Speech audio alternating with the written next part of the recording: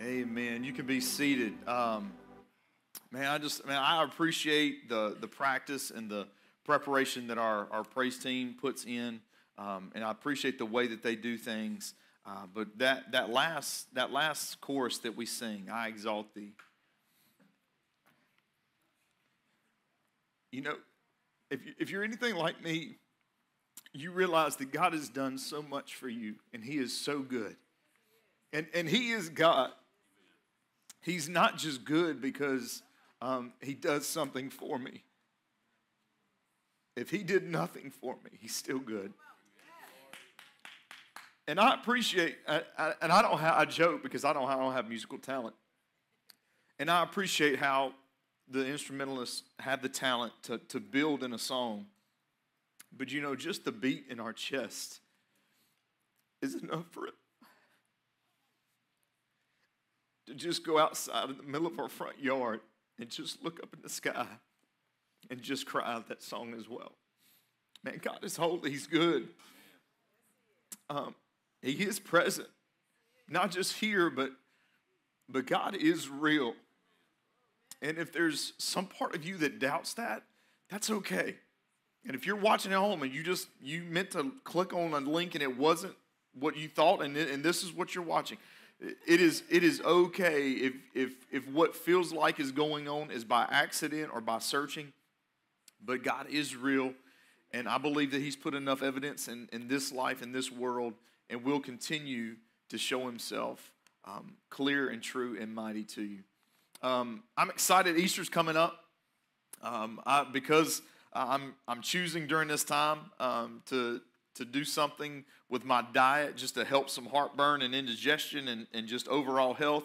I'm postponing all the Easter candy that I'm going to eat for a while. So good luck. You have all rights to it up to when I'm off of this 30-day thing, and then look out, I'm coming for it. So if you don't buy it now, that's not my fault. I'm coming for it soon. And there are trivial parts of Easter like that I like. I see it in stores and it triggers my mind. But I think I'm more excited about this Easter coming up than any Easter in my life. Just because the truth of Easter is that we have a new life in Jesus. And today we're going to be in Acts chapter 5, and after today we'll probably be in a break from the series in Acts. And I hope we're doing this in a way that it's easy for all of us to track and come back. But in this part of Acts chapter 5, we're going to have a gospel message given to these followers of Jesus, a very clear gospel message, very simple instructions to go and take it to the world around them. And I believe that God's doing a lot of things in our world right now to awaken us to there's more to this walk with Jesus than we've really ever experienced. And it'll always require our minds to be open, our hearts to be open, but for our lives to be able to be molded and to be changed and be shifted and not be so rigid so that we don't miss some of the greatest opportunities that God gives us. And we're going to start to see this here in Acts chapter 5. If you've noticed over the last few weeks when we've been in the study of Acts, we've kind of seen things kind of dial up. And maybe you've experienced just life like that. It goes from kind of very smooth, and it seems to take these steady steps where it's like, okay, it's a little bit more stressful, a little bit more intense. Okay, it's a little bit more serious. Okay, now I've got to decide, is this what I'm going to invest my heart, my soul, my mind into, whatever that thing is, or am I going to change? Am I going to do something different? Am I going to roll out to option B? And in Acts 5, we're going to see that things have now heightened, especially for a small group of these followers. But we're going to see what comes out of it is, I believe, it's God really setting them up and constantly working in their lives. Because remember, they're still learning. What does it mean to live with Jesus inside them? And I believe one of the things that we're going to see today is that with Jesus inside of us and the Holy Spirit, He's constantly showing us something that just refines our view and expectations of God. We never arrive at the destination until we arrive in heaven. In salvation, we are saved from the sin that we've committed, as we live, we're being saved, we're being brought closer into an image of Jesus, and ultimately we're complete in our salvation when we arrive in heaven, when we're in God's presence with Him face to face. And these guys are living it out for us to read and really learn about. So as we're in Acts chapter 5 this morning, I really want you to just please listen up to the things that are in this text and what we really see emerge from it, because in all of Acts, one of my favorite things about this book is how you see human nature as clear as it ever is in our lives. We see it exactly the same way in this book of Acts, but we see the power of God coming alongside of it to want to bring it not just to human nature, but to the nature of God lived out on this earth, okay? So verse 12 in chapter 5, we read last week, we talked about some people dying kind of in a church setup. We're not gonna see anybody else killed off today, so good news on that. But there will be a beating. just fair warning. All right. Not here. Just so if you're watching online, we're not going to take anybody out here. If you're here, if you're nervous, you're like, I told you we shouldn't have come. I told you we shouldn't visit churches. We're not gonna take anybody out today, or ever, hopefully. Verse 12. Many signs and wonders were being done among the people through the hands of the apostles. They were all together in Solomon's colonnade. That's kind of it's a specific place around the temple to where this group of believers was meeting. So you still had Jews who were going in and worshiping under Old Testament law. That's happening right around this, but this is a large place of gathering, kind of a central spot where so much of this stuff was happening. No one else dared to join them, but the people spoke well of them. Believers were added to the Lord in increasing numbers, multitudes of both men and women. As a result, they would carry the sick out into the streets and lay them on cots and mats, so that when Peter came by, at least his shadow might fall on some of them. In addition, a multitude came together from the towns surrounding Jerusalem, bringing the sick and those who were tormented by unclean spirits, and they were all healed. Now, in this atmosphere, there is something we don't know. We do see that with Jesus, in contact with Jesus, even the woman who had the issue of, as the Bible calls it, the issue of blood, it's an extremely long issue with her menstrual cycle. We see that she touched Jesus, actually his clothing, and was healed from that. We see that also with the apostles, because Jesus said, you'll do things just like this, but you'll do them to a greater degree. It wasn't in quality, but in quantity, because there's more of them. They could be more places. The Holy Spirit is in each believer. So there's Jesus level happenings in all of these people. So we do see healings like we saw of what Jesus did. But what we don't know from this text is did Peter's shadow actually, was there healing in it? We don't know that for sure. What we do know is that people were brought specifically for the purpose of being healed. We do know that those folks, when they were dealt with, that there was healings there.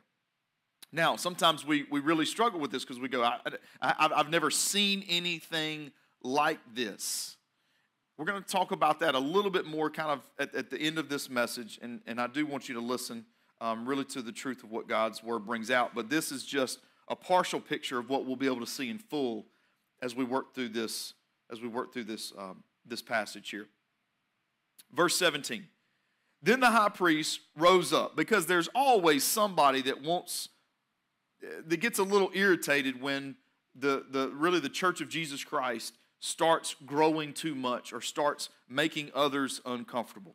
There's always going to be opposition. There's always going to be some level of resistance. That's not the worst thing in the world. Sometimes it's actually an illumination that something is going right. Something is worth fighting for. Then the high priest rose up, he and all who were with him, who belonged to the party of the Sadducees. It really wasn't a party. You didn't want to get invited. They were filled with jealousy. So they arrested the apostles and put them in the public jail. Now, there's a few different ideas of what this would have looked like. Some people believe, through studying some of the architecture of the temple area and the city surrounding it, that this could have been kind of an imprisonment that people could have actually walked by on a street and been able to kind of peer in and see who was in there, maybe with the idea that they would be kind of made a public example.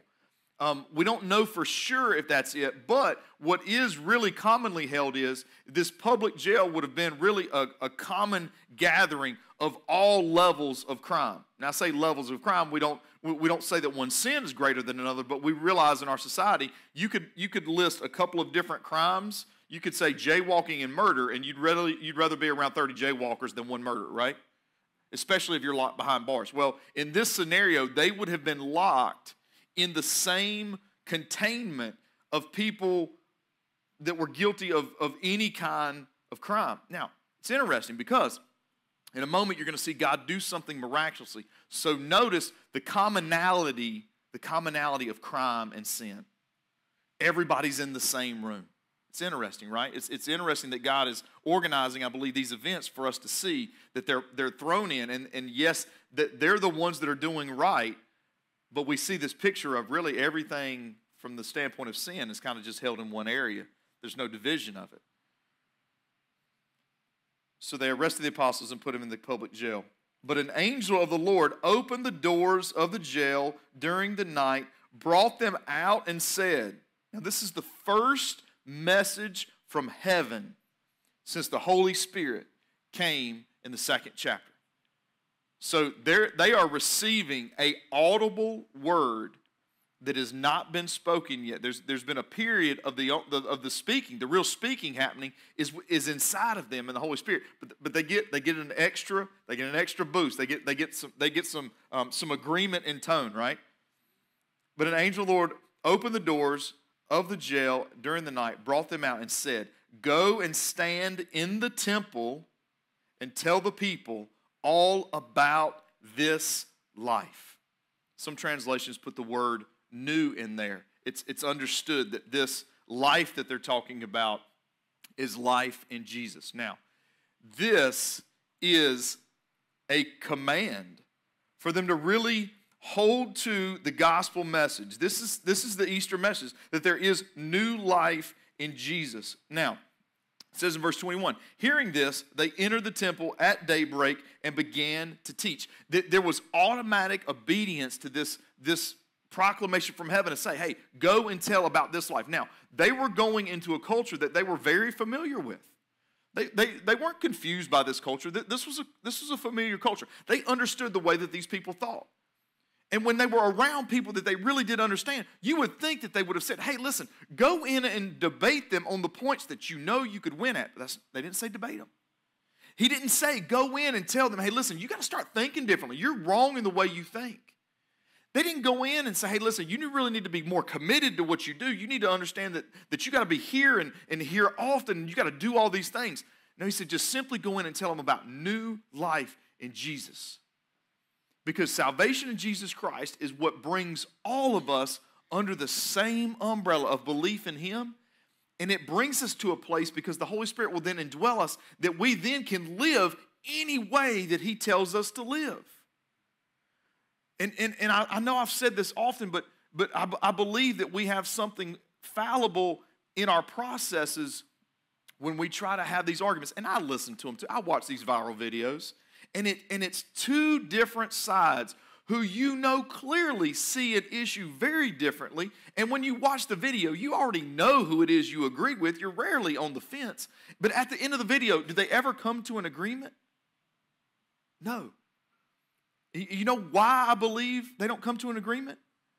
Because they don't want to move off their position. Salvation says that I'm just in the position to live for Jesus. So Jesus, what do you tell me to do? And some people will say that sounds really short-minded, really naive, really closed off to all the possibilities of this world. But if you believe in Jesus, then you believe that this is the world that God created. And if He is God, if He is holy, then He has to have a purpose and a plan for this world. And to ignore it would be foolish. It would absolutely be foolish. It would, in fact, be the most intelligent thing that we could pursue. And they say, don't get on the wrong conversation. Make sure you get on the right one. The gospel message, please understand this, is about a new life, not a changed life. So hang on a second. Well, but that's what it's supposed to be, right? A second chance. It's a second first chance. I think we're wired, especially in our culture, in American culture, we're wired towards self-improvement, right? Most of us have gotten on a program or a regimen or something because we've seen results that somebody shows us right up front, and they draw us. We say, okay, I can identify with that. I want to look like that. I want to be like that. I want my life to seem like that. So then we go, okay, I'll try what you tried. You started kind of like me, soft on the edges, a little bit like a schmuck, and then now look at you. Like, I'll give this a shot. It's self-improvement. Salvation in Jesus Christ is new life, not a changed life, because how in the world can we imagine that we start with something good enough just to kind of fix up if we're supposed to really live like Jesus? It's the greatest wipe the slate clean and ignore the slate that's ever marketed anywhere on this planet. It's an unbelievable opportunity, and it's a way of thinking, because otherwise we won't really be able to just remove something from our life that we just really want to do and we want to be a part of. I've heard it said this way. I think this is one of the greatest ways that this can be phrased. That Jesus exchanged his life for ours. You get that? Like on the cross, he died representatively, taking the pain and the punishment of what our sin debt was. Jesus exchanged his life for ours so we could exchange our life for his. In other words, when Jesus showed up to pay the price of sin for me, then that opened up a free doorway for me in belief and trust in him to say, okay, Jesus, I now then, because you took my life on, you took the punishment that I should take, I then can live my life, and I can take your life on. I'm not supposed to just pursue me anymore. I'm supposed to see what your purpose is. And I think that in itself is the greatest check that we can hold ourselves to just in an everyday life. Look at, take a 6-month period, take a 3-month period, and say, okay, within this time frame, have I been more about my pleasure or his purpose? You say, well, how do I really hold myself in check? It's simple. Look, calendar and bank account, right? We all have them. What did I do, and what did I spend, and where did I spend it, and was I about my pleasure or his purpose? I'm not saying that we have to just flip our accounts and say, okay, well, man, I thought I was shooting to try to give about 10%. Now I got to give 90%. I didn't say that. I'm just saying, where are we intentionally channeling life, and really what's the goal in that? I would say the difference would be this. Let's take a home renovation project, okay? We all do it. We all get frustrated. I personally am just in awe constantly of my ability to start so many projects yet not finish them. It's really staggering. If you're a finisher and you're ever like, I want to kick this habit, you need to hang out with me more often. If what we do is really to kind of portray, mimic, and set out an image kind of for approval or in comparison of, and that's really kind of what's driving the train, then that's pleasure. If we look at it and say, am I creating an environment for the heart of Jesus to bring people into my home, for discipleship, for community, for me to raise a family that seeks him often? Man, you want to have the most comfortable living room in the world?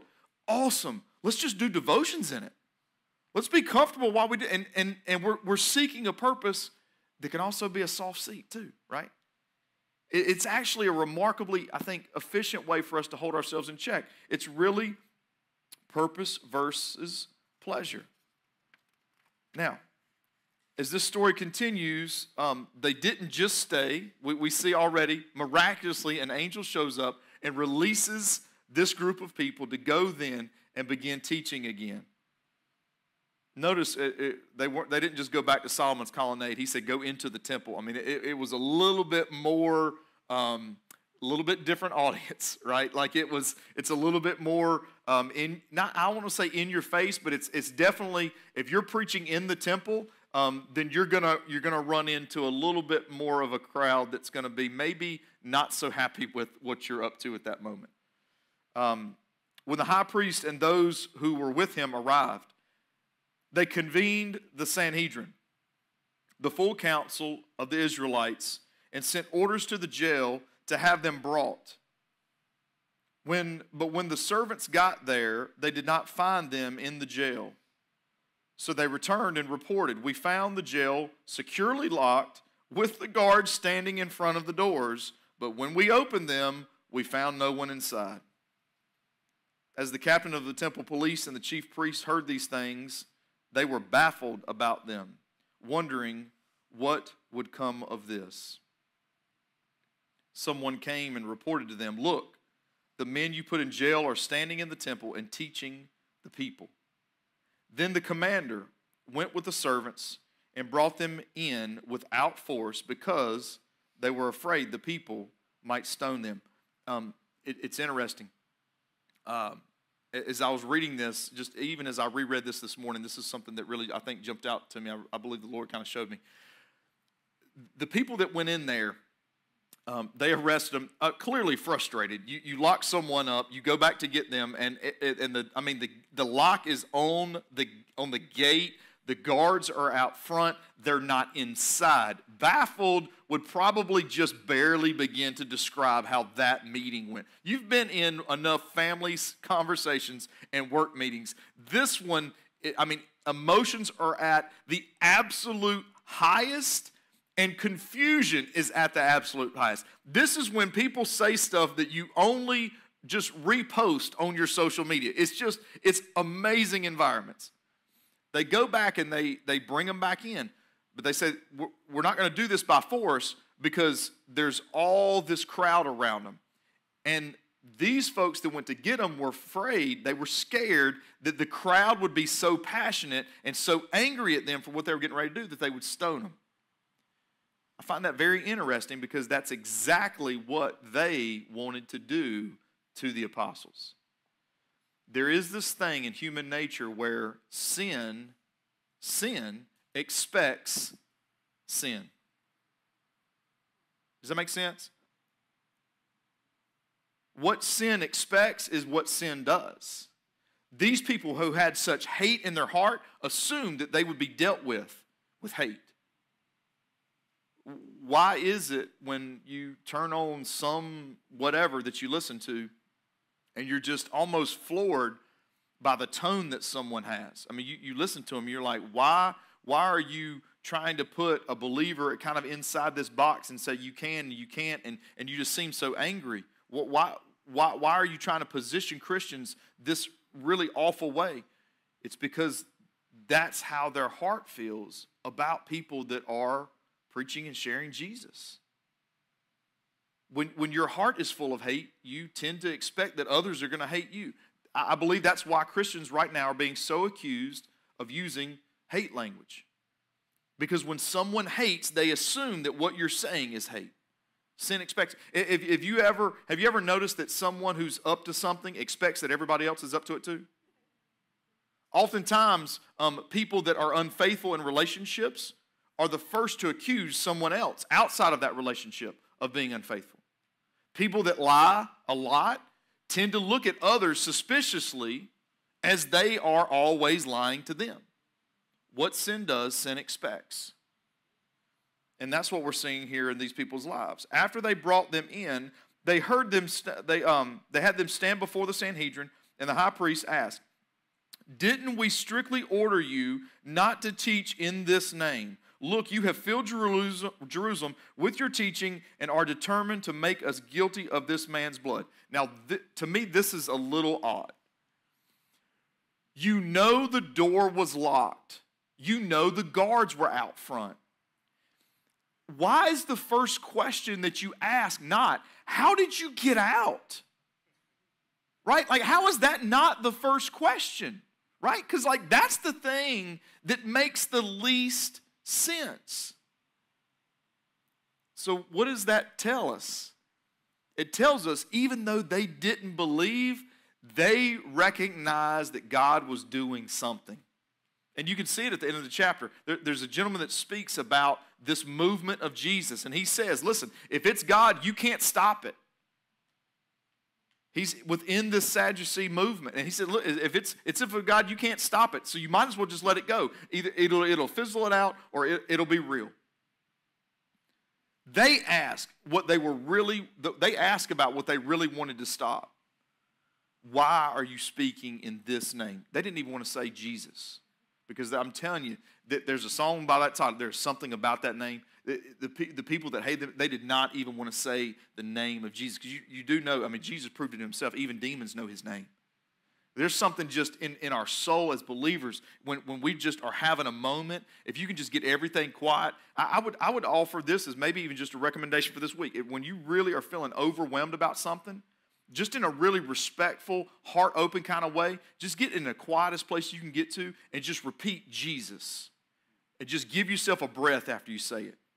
Because I'm telling you, after about the third time, you'll notice it'll start to take your breath away. It really will. And they're so frustrated because they've got to be getting it, right? Like you get it, I get it. I mean, the empty tomb, they go back to check on it. Now that time, everybody was knocked out unconscious. The stone was rolled away. This time, everybody's awake, but the door's still locked. But there's a lot of similarities to you were locked. We thought we had you locked up, and now you're not. They've got to see some of these similarities. Peter and the apostles replied, we must obey God rather than people. The God of our ancestors raised up Jesus, whom you had murdered by hanging him on a tree. God exalted this man to the right hand as a ruler and Savior to give repentance to Israel and forgiveness to sins. We are witnesses to these things, so in the Holy Spirit whom God has given to those who obey him.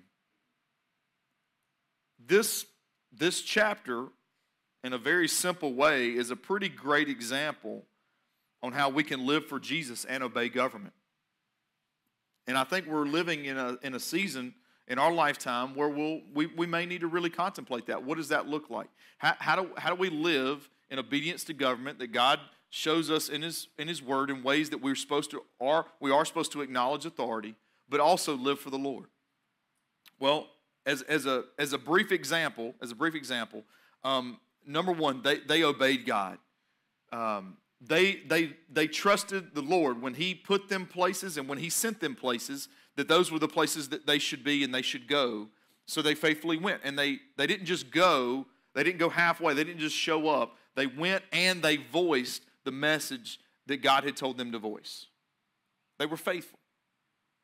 The second thing, though, is when their faithfulness came into conflict with the government, when it wasn't appreciated by the government, when the government just said, listen, we want you to come over here with us. When it was just a matter of, we want you to go here, when it was just simple things, they walked along in obedience. I said, okay, we'll go in here and we'll answer for what we have done, where we are. We'll give an account. But when government says, don't speak Jesus' name, they said, we hear you. But if the Lord has told us to speak His name, then we must speak His name. Now, weighing that out is where we need to make sure that we have plenty of maturity on our side. When you look at what the church is going through all across this world, not that they're my favorite thing to wear, but I can hardly call a mass persecution.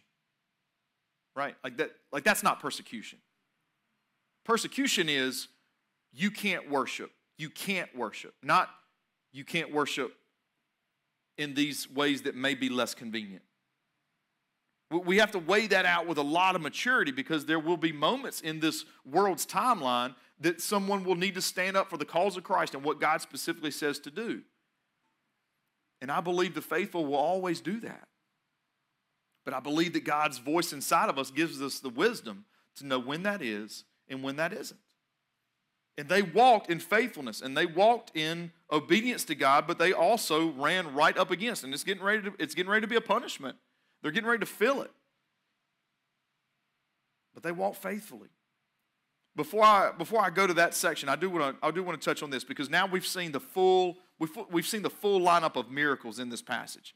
We've seen just these miracles that are happening, that everybody's excited about, the kind of miracles that everybody wants going on. And we also see this miraculous work where the apostles were freed from prison to then go preach the gospel being about this life in Jesus. So we've seen all this complete picture of miracles in the Bible. So what do we take when it really comes down to miracles and what to expect God do? And I believe this is the safest thing that we can expect.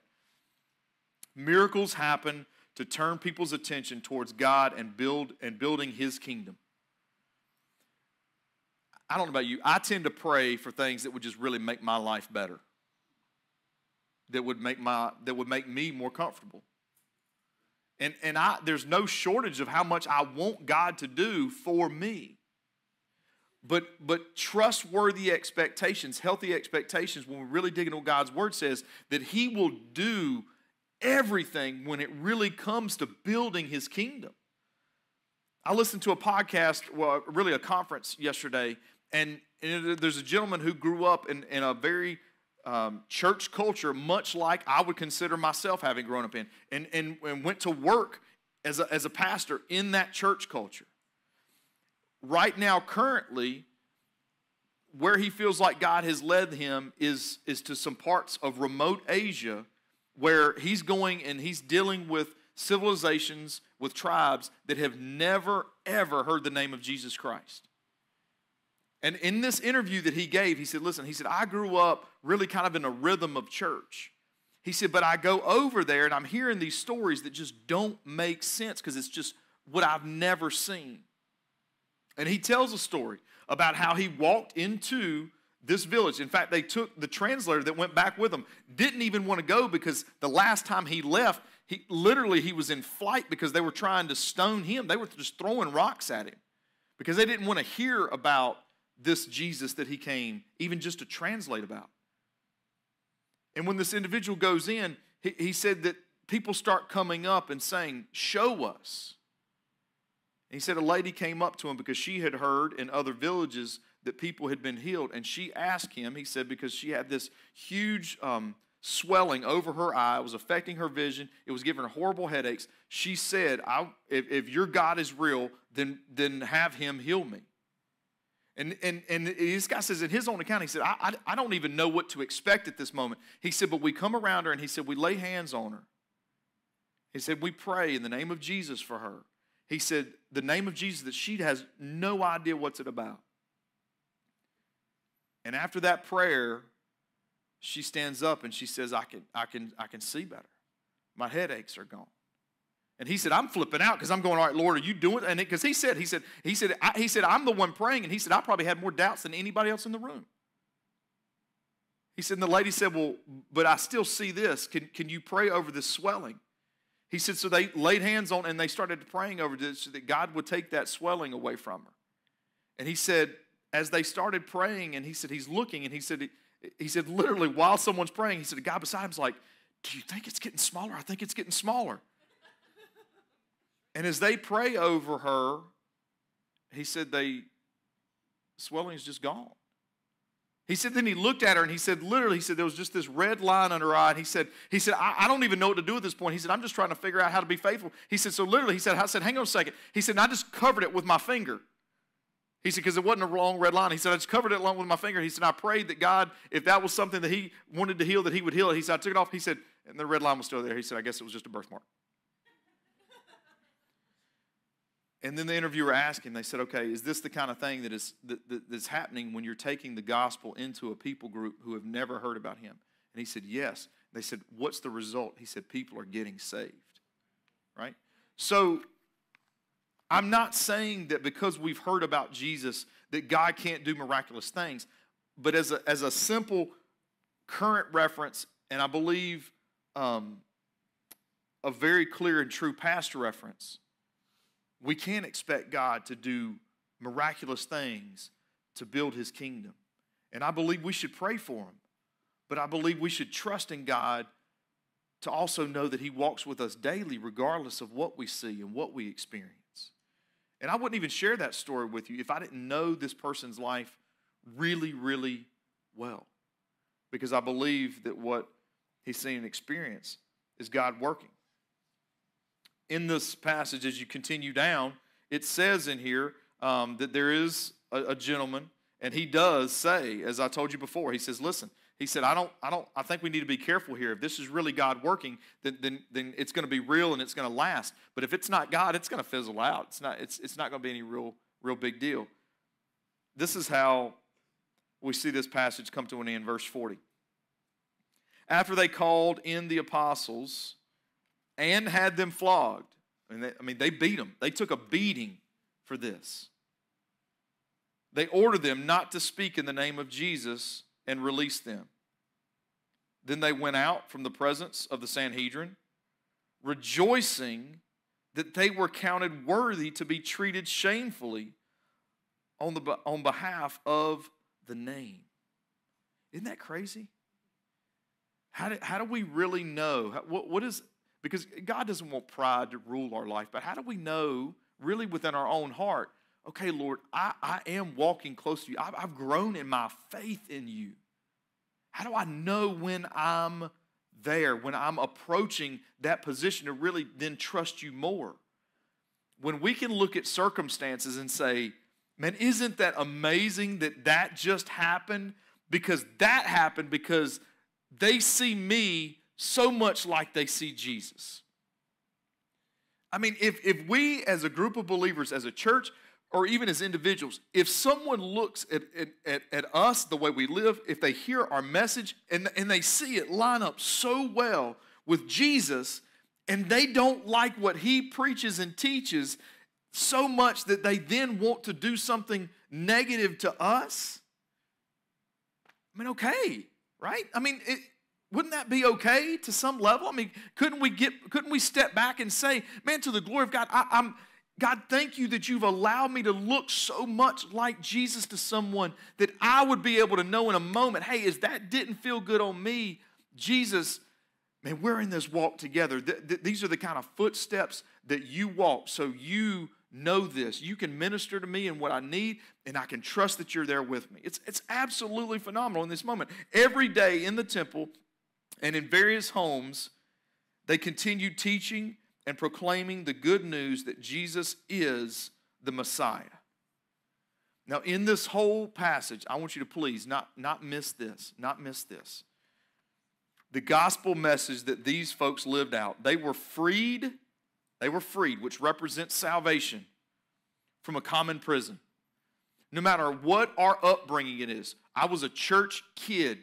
I have no more right to salvation than somebody that has got just a rap sheet just stacked up one right after the other.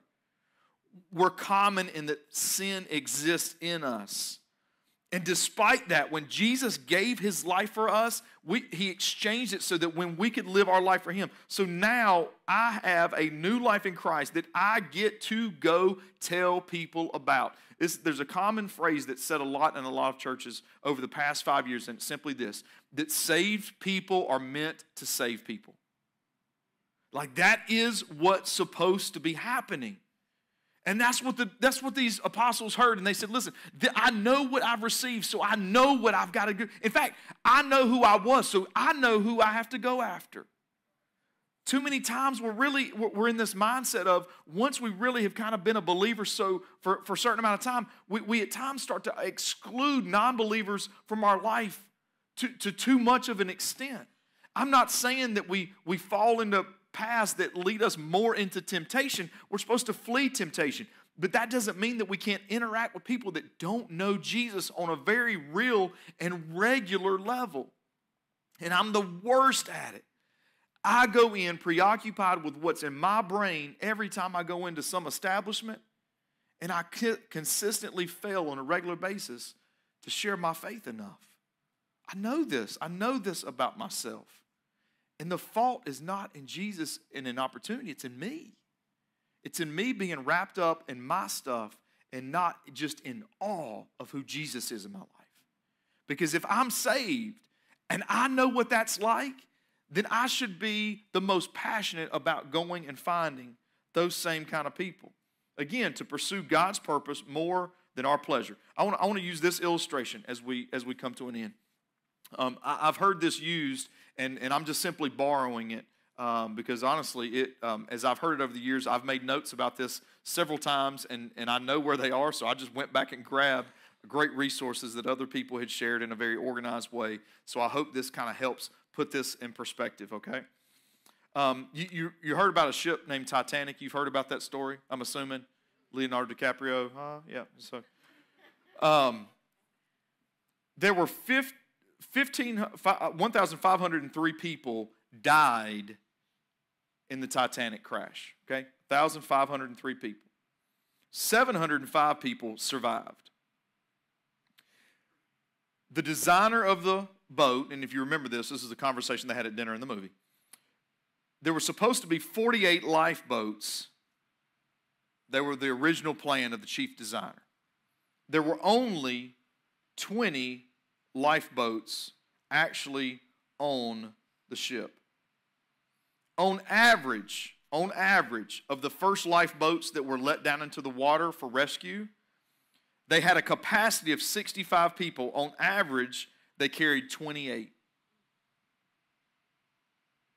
On the very first lifeboat that was let down, it had 12 people in it only. 5 passengers and 7 crew to serve them. It was nicknamed the Millionaire Boat because famously they were the first boat that just ignored the cries of people for help. And they turned other people away so that they could be let down in more comfort. There were 472 empty spaces in lifeboats. You catch that number? 705 survived. And they still had 472 empty seats. 1. That's the number of lifeboats that returned to try to save others. The fear was that if you've ever studied that wreck, that as the ship went down, it would create a vacuum and it would pull others down into it. Only 1 ship went back, knowing that that could happen, to risk saving the lives of others. I use this example, as I've heard this example, for this purpose. We aren't saved just to stay saved.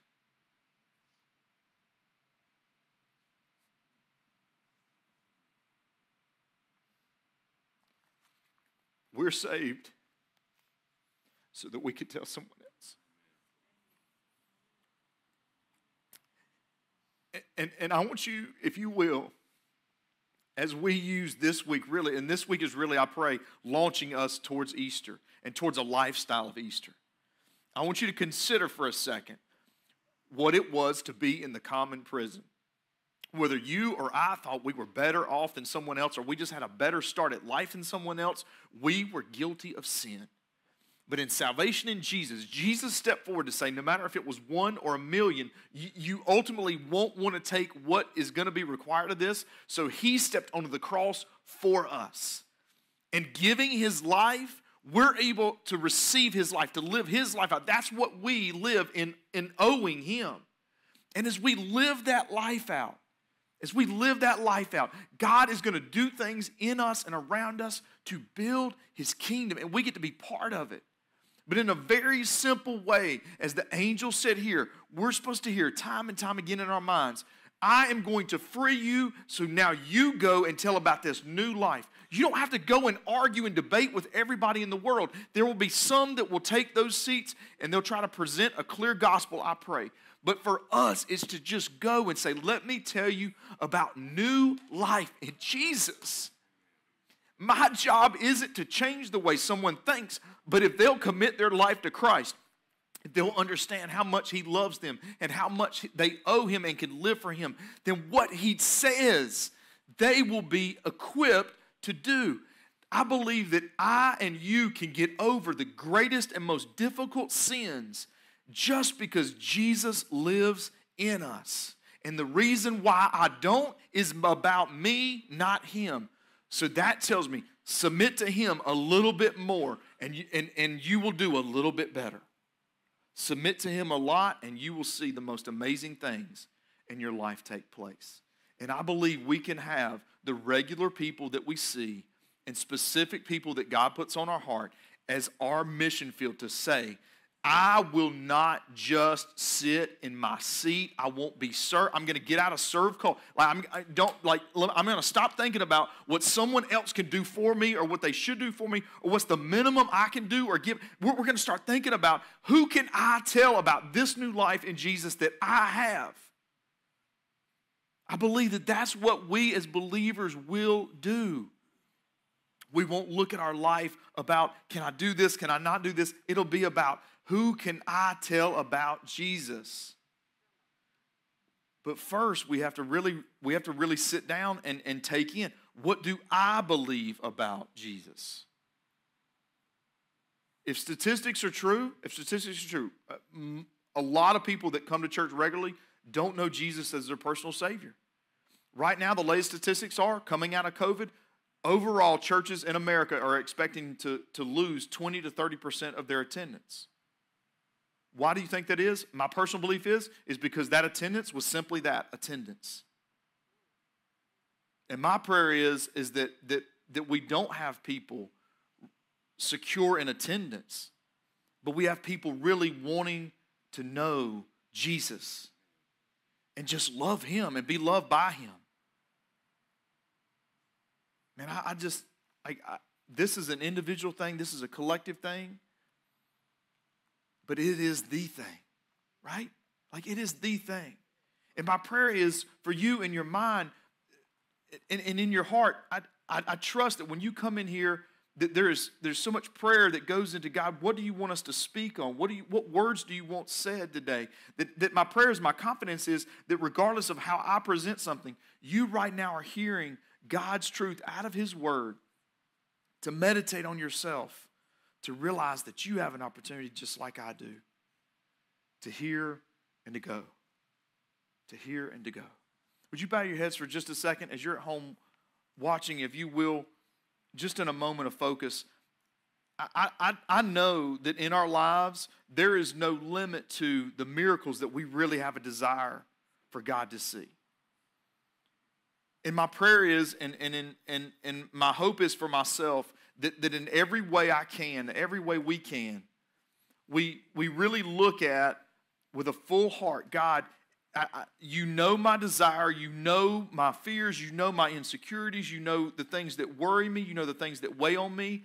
God, help me to see this world as your kingdom, what you're wanting to build in it. So God, help me to be used in any way I can to build that. So Lord, with what I want you to do in me, God, help me to pray over that and see that as something that can radically change the kingdom and build the kingdom, God, for you. And if you choose to use that, God, help me to tell that in the most accurate way that I can. The gentleman that I listened to yesterday was so clear in how they just simply shared, this is the power of Jesus wanting to reveal Himself to you. Wanting to reveal Himself to you. And the message of this angel is the same. Go and tell about this life. This will be my prayer and my encouragement for you this week. With your groups that you meet with your friends, with our church staff, our elders, the folks of this church family that you're a part of, my encouragement would be is to have some practice time talking about the life of Jesus, talking about the life that you live, the struggles that you have, what you see God doing. Practice those conversations in safe zones, and then look for opportunities as we go out and just to simply offer that story to someone else. You know as well as I do, you know that moment where the conversation starts. It may not even be a conversation that we're ready to have or we want to have at the moment, but we see someone almost leaning into it. To be ready for those moments where we can just simply say, I don't have to know that person's story, but man, I can tell them about who Jesus is. And I can tell them about no matter what their path has been in life, good, bad, or ugly, there's a new one for them in Jesus Christ. And I don't have to fix them or worry about what sin they're in, because that's all under the guidance and the grace and the glory of God for Him to work on. I mean, let me have some boldness about my conversations when I see somebody, even if I know something about them, to just go, you know what? To live for Jesus, that's almost simple to fix. That's simple to get straight. Because my trust in him is so great. Because I've seen him fix me. I've seen him fix me in so many ways. If you don't know this Jesus, if you're ready today to exchange your life for his, I want you to know that as this last song plays, we'll be up front. We'll be glad to pray with you and talk to you about it right here. We'll have conversations before you leave here. That's the big decision. But no matter what you're in the middle of or expecting to come next, I pray that right now you're sensing the urgency of the early church that we should still live in. But you know what? Here's something different. Check this out. Look up for a second. They're now forecasting because of a ministry that's going on. Within 13 years, the Word of God is going to be finished translated into all tongues on this planet. So check this out. Me and Vic talked about this for a minute before. There's what I call old school preaching. I don't know where I fit in, but I'm this mentality. I want to look at my life as God, okay, if I got 13 years,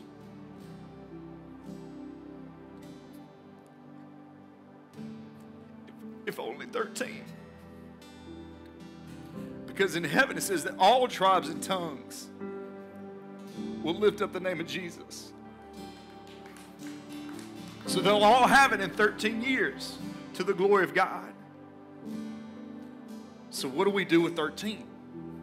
What do we do with 13? If you need anything prayed over with you this morning, we'll be up here during this song. God, thank you so much for the glory of Jesus, seen, God, in Scripture, recognized in life. Lord, salvation free and clear to those, Lord, you call. God, I pray, Lord, if there's anybody that's within the sound of your word this morning, Lord, that knows they need a relationship with Jesus, that they will seek it now. God, that we will not put anything off, but we will seek and we will draw near to you. God, help us as we live in this world to take joy, to just, God, if someone in our family, if someone reacts to us, if someone looks at us, if someone doesn't invite us, God, and it comes down to we just look too much like Jesus for that environment, God, to your glory, help us to just praise you and then go seek them out in another occasion. God, whatever it is, Lord, you bring our way, Lord, we trust you. But God, now more than ever, and as we anticipate the public celebration of your resurrection, Lord, help us to be so intentionally thinking and hoping in new life in Jesus.